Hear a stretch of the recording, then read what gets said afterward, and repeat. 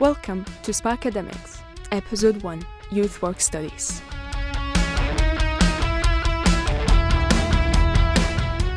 Hello and welcome to Sparkademics, an interview feature where we catch up with the University of Sunderland's researchers and academics. I'm Sean Michael, and today I am with the Department of Social Sciences, Community and Youth Work Studies lecturer, Dr. Mark Husband. So how are you doing, Mark? Thank you for being here. Hi, Sean. Nice to be here. I'm doing fine, thanks very much. So what is your academic role at the University of Sunderland like? What does it entail?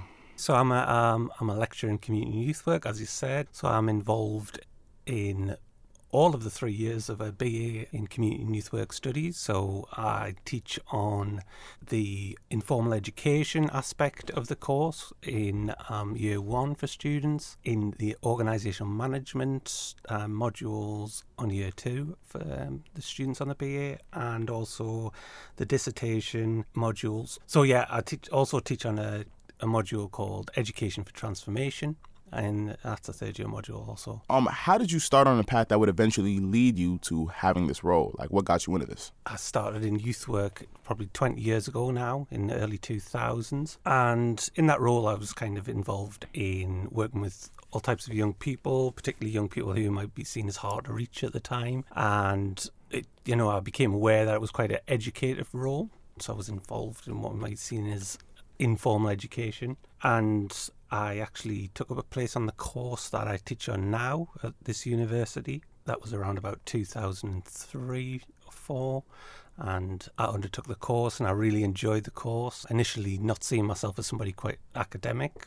By the end of the course I did see myself as quite an academic person. So I really kind of excelled, I suppose, on that course, and took that with me into practice and became a better practitioner for that, I think. Around about 2009, there was opportunity to do a PhD in community youth work, which I did part-time whilst I was in practice. So I just came into the university, say 1 day a week, to do that. So that took me 6 years. And during that time, I started to do little bits of teaching. So I was teaching on some of the modules that I teach on now, and I wasn't sure how I felt about it initially, because I think coming from a informal education approach to education, I didn't know how I felt about formally teaching. So it was a really gradual process for me. I completed my PhD in 2016, and then I kind of got a few more opportunities, but it wasn't really until about 2018 where I decided that I'd really like to give it a go properly, and I became an AT, an academic tutor at the university, and that led to me getting more opportunities, to getting more experience, and to feeling confident that I could do the job, I suppose. And then I became a full-time lecturer in October last year. So I'm quite new to it as a full-time position, but I absolutely love it, and it's great to be here. One of the things you mentioned was youth work. Mm-hmm. One thing you do is something known as music-focused youth work, correct? Yeah. So I was told to ask you about the concept of musicking. So going back to when I completed my degree here, I was kind of looking at theories around, informal education and youth work and music, because I specifically had an interest in music. I was working with young people around creativity and music as well. And around 2010, we were setting up a project which was kind of focused on music, and almost as a theory base, just kind of understand what we're doing, started looking at the theories of musicking. So musicking being any activity that is involved in that music process. So we were working with young people who were in bands, who were doing DJing and MCing and things like that also. And the theme, I suppose, was that there was lots of people involved in these things that weren't necessarily musical. People who were just fans of the bands, or wanted to be around people who were involved in music, people who were making artwork for events, musical events and things like that.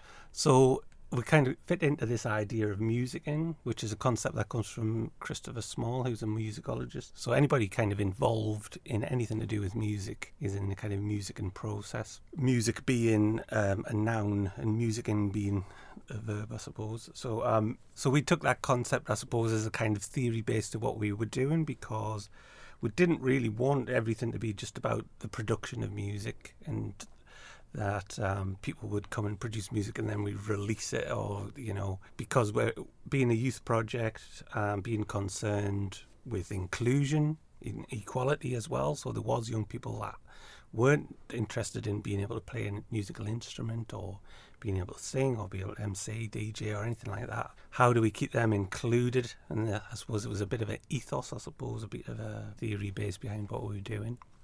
So I'm really interested in that generally, I think, as a music-focused youth work is a clearer way to put it. Yeah. So through all your community work and research, there must have been a myriad of lessons you've learned about your environment and your community, right? Mm-hmm. What's one piece of advice you'd give to a student in Sunderland on how to interact with their community? It's difficult to give advice on that, but there is something, I think really important about what we might see as the real world, the face-to-face interactions that we have with people. I've written about this quite recently, and it's my area of interest. It's like what makes us human, and for me it is those kind of co-present face-to-face interactions. And through youth work, my interest being youth work, that is almost an education in doing that, is like how to be with people in co-presence in communities. I think remembering that at these times is really important, and it is something that's kind of becoming something that we need to be reminded of, and to remind, I suppose, the young youth workers that we are educating, because they're coming from a different world. That's true. That's true. I agree. So before we go, I'd like to end on a more fun note. What we do here at Sparkademics is rapid fire trivia, right? 5 questions, 5 seconds to answer. 1, 2, ready, go! Before the interview, you told me that your one of the shows that you currently watch right now is King of Queens. So we're going to test your knowledge and see how much of, a real fan you are. You ready? Yeah, I think so. What are Doug's favorite New York sports teams? 5, 4, 3, 2, 1. No, nothing. No answer. All right, cool. No problem. Doug stated that his astrological sign is Pisces. Oh, yeah. True, false. Sorry. All right, okay. 5, 4, 3. True. Yes, true. There you go. So that's 1. Pure guess. What is Doug's full name?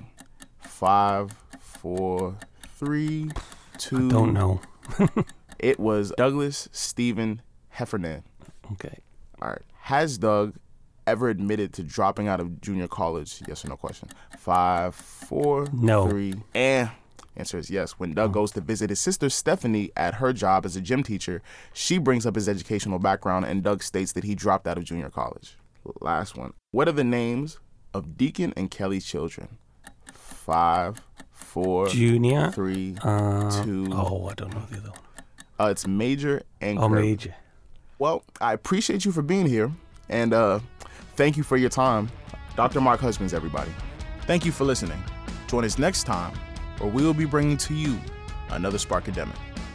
Thanks for listening to Sparkademics. This series is produced by Mariam Al-Mahameen and Endurance Ido.